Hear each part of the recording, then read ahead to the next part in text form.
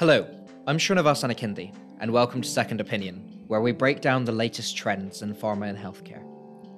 This week we're going to explore the field of digital health, an area which many say will be the cornerstone of pharma innovation in the coming decade. The more we see of the industry's approach to digital health, the more we see a need to understand the nuance of the field, to understand where a scalpel is needed versus a sledgehammer. And as always, it starts with the patient. We're on hand to give you a helpful guide to the stats and facts around the industry's increased investment in digital health, as well as a whistle-stop tour of how to navigate the approvals landscape for digital health projects that seek to break the mold. One last thing, we're excited to announce that Penn, in collaboration with Boehringer Ingelheim France, has been nominated as a finalist for the PMEA 2022 Excellence in Organizational Transformation Award. We're very proud of our colleagues at BI, as well as the work we support them with, and you can find all the information on the award on our website or our LinkedIn. As always, any articles or papers that we reference will be linked in the email and website versions of Second Opinion, so do have a look. The buzz around digital health has increased exponentially as it is approached from ever more angles, in digital care coordination apps by healthcare, in digital care services by pharma, and even in digital diagnostics by smartphone companies.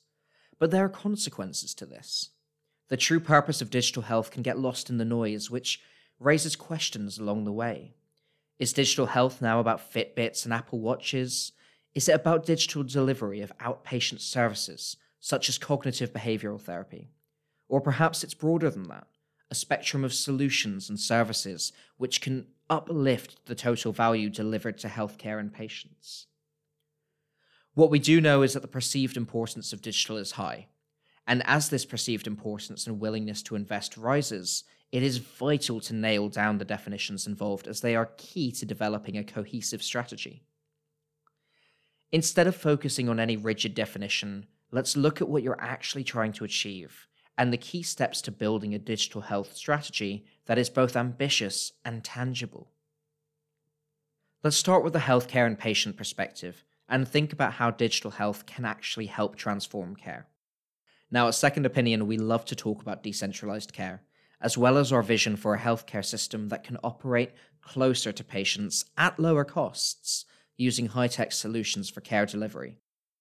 In a documentary we produced last year, we ran through a hypothetical scenario of how this could play out for a real patient suffering very real challenges, looking at what it would be like with decentralized clinics with point-of-care testing and remote services. But I'm getting ahead of myself. That vision is a grandiose one, and we shouldn't be starting by looking at big solutions to big problems, as these require massive changes to infrastructure, ecosystems, and in some cases, legislation. Instead, we have to remember that digital health interventions do not need to be massive. They simply have to solve a key problem. And this applies tenfold when thinking from the pharma perspective. Turn your mind from nationwide access to point-of-care testing and instead be inspired by exemplars and simplicity, examples which prioritize outcomes over bells and whistles. So, looking then from the pharma perspective, what does digital health unlock for you? From pharma's perspective, this is a simple proposition, in my opinion.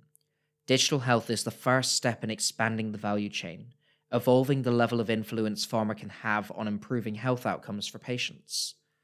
Through services and solutions which support patients before and beyond the point of treatment, pharma can deliver value to patients through more than just medication. It improves the outcomes upon which our revenue streams increasingly depend. Digital health therefore allows us to reduce our reliance on patients' and physicians' behaviors, instead leveraging digital interventions to deliver consistency in top quality outcomes. It is a tool to help others help themselves, and that is a role that pharma should increasingly be playing in this ecosystem, not least because of the value it has to offer us. And finally, from our perspective, I want to speak about the death of the phrase MVP. Now, with the goal of this style of intervention, where do you start to invest? We will often talk about starting small versus big, but how do you move steadily while still delivering impact large enough to justify investment.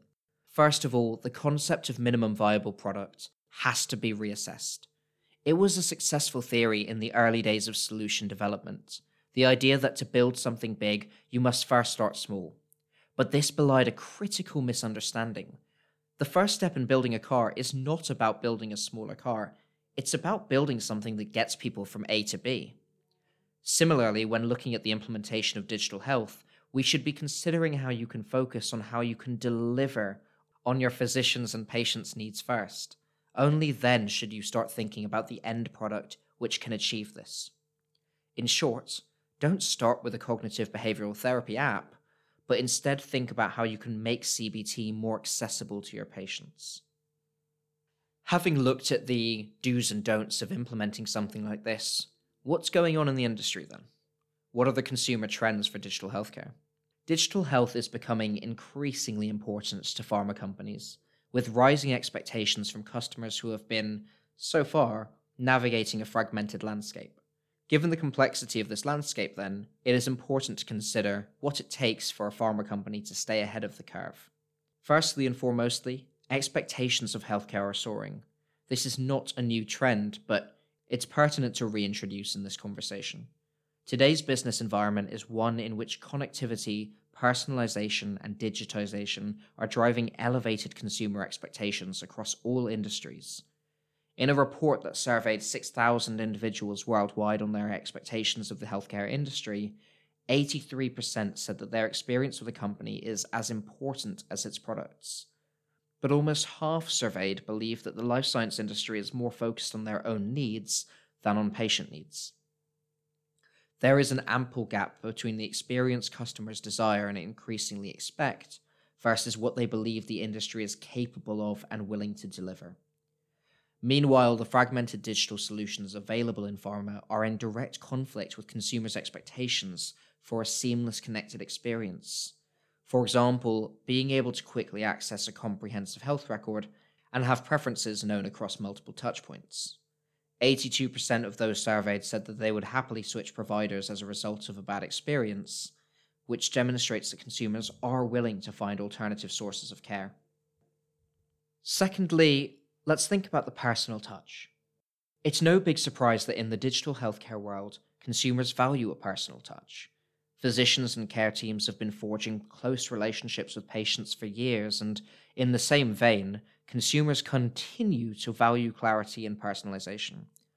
They expect communication from providers to be proactive, for example, calling or texting before an appointment, and tailored specifically to their needs. However, from the same report as before, just half of consumers say that communications sent from providers are relevant to them, and only 20% of the communications are completely understood. To understand what you need to say, you first need to understand who you're saying it to. And as an expansion of that, healthcare must fit around the customer. Consumers remain eager and excited by the promise of on-demand, quality healthcare solutions that can expand access. Many are interested in solutions that can fit around busy schedules, such as walk-in clinics that don't require an appointment, or in-home visits. While email, phone, and in-person visits remain the typical engagement channels, there are a number of emerging digital channels that younger consumers value. While these channels may differ among generations, half of all consumers now expect to find, quote, whatever they need from a company in 3 clicks or less, thanks to the rapid evolution of technology.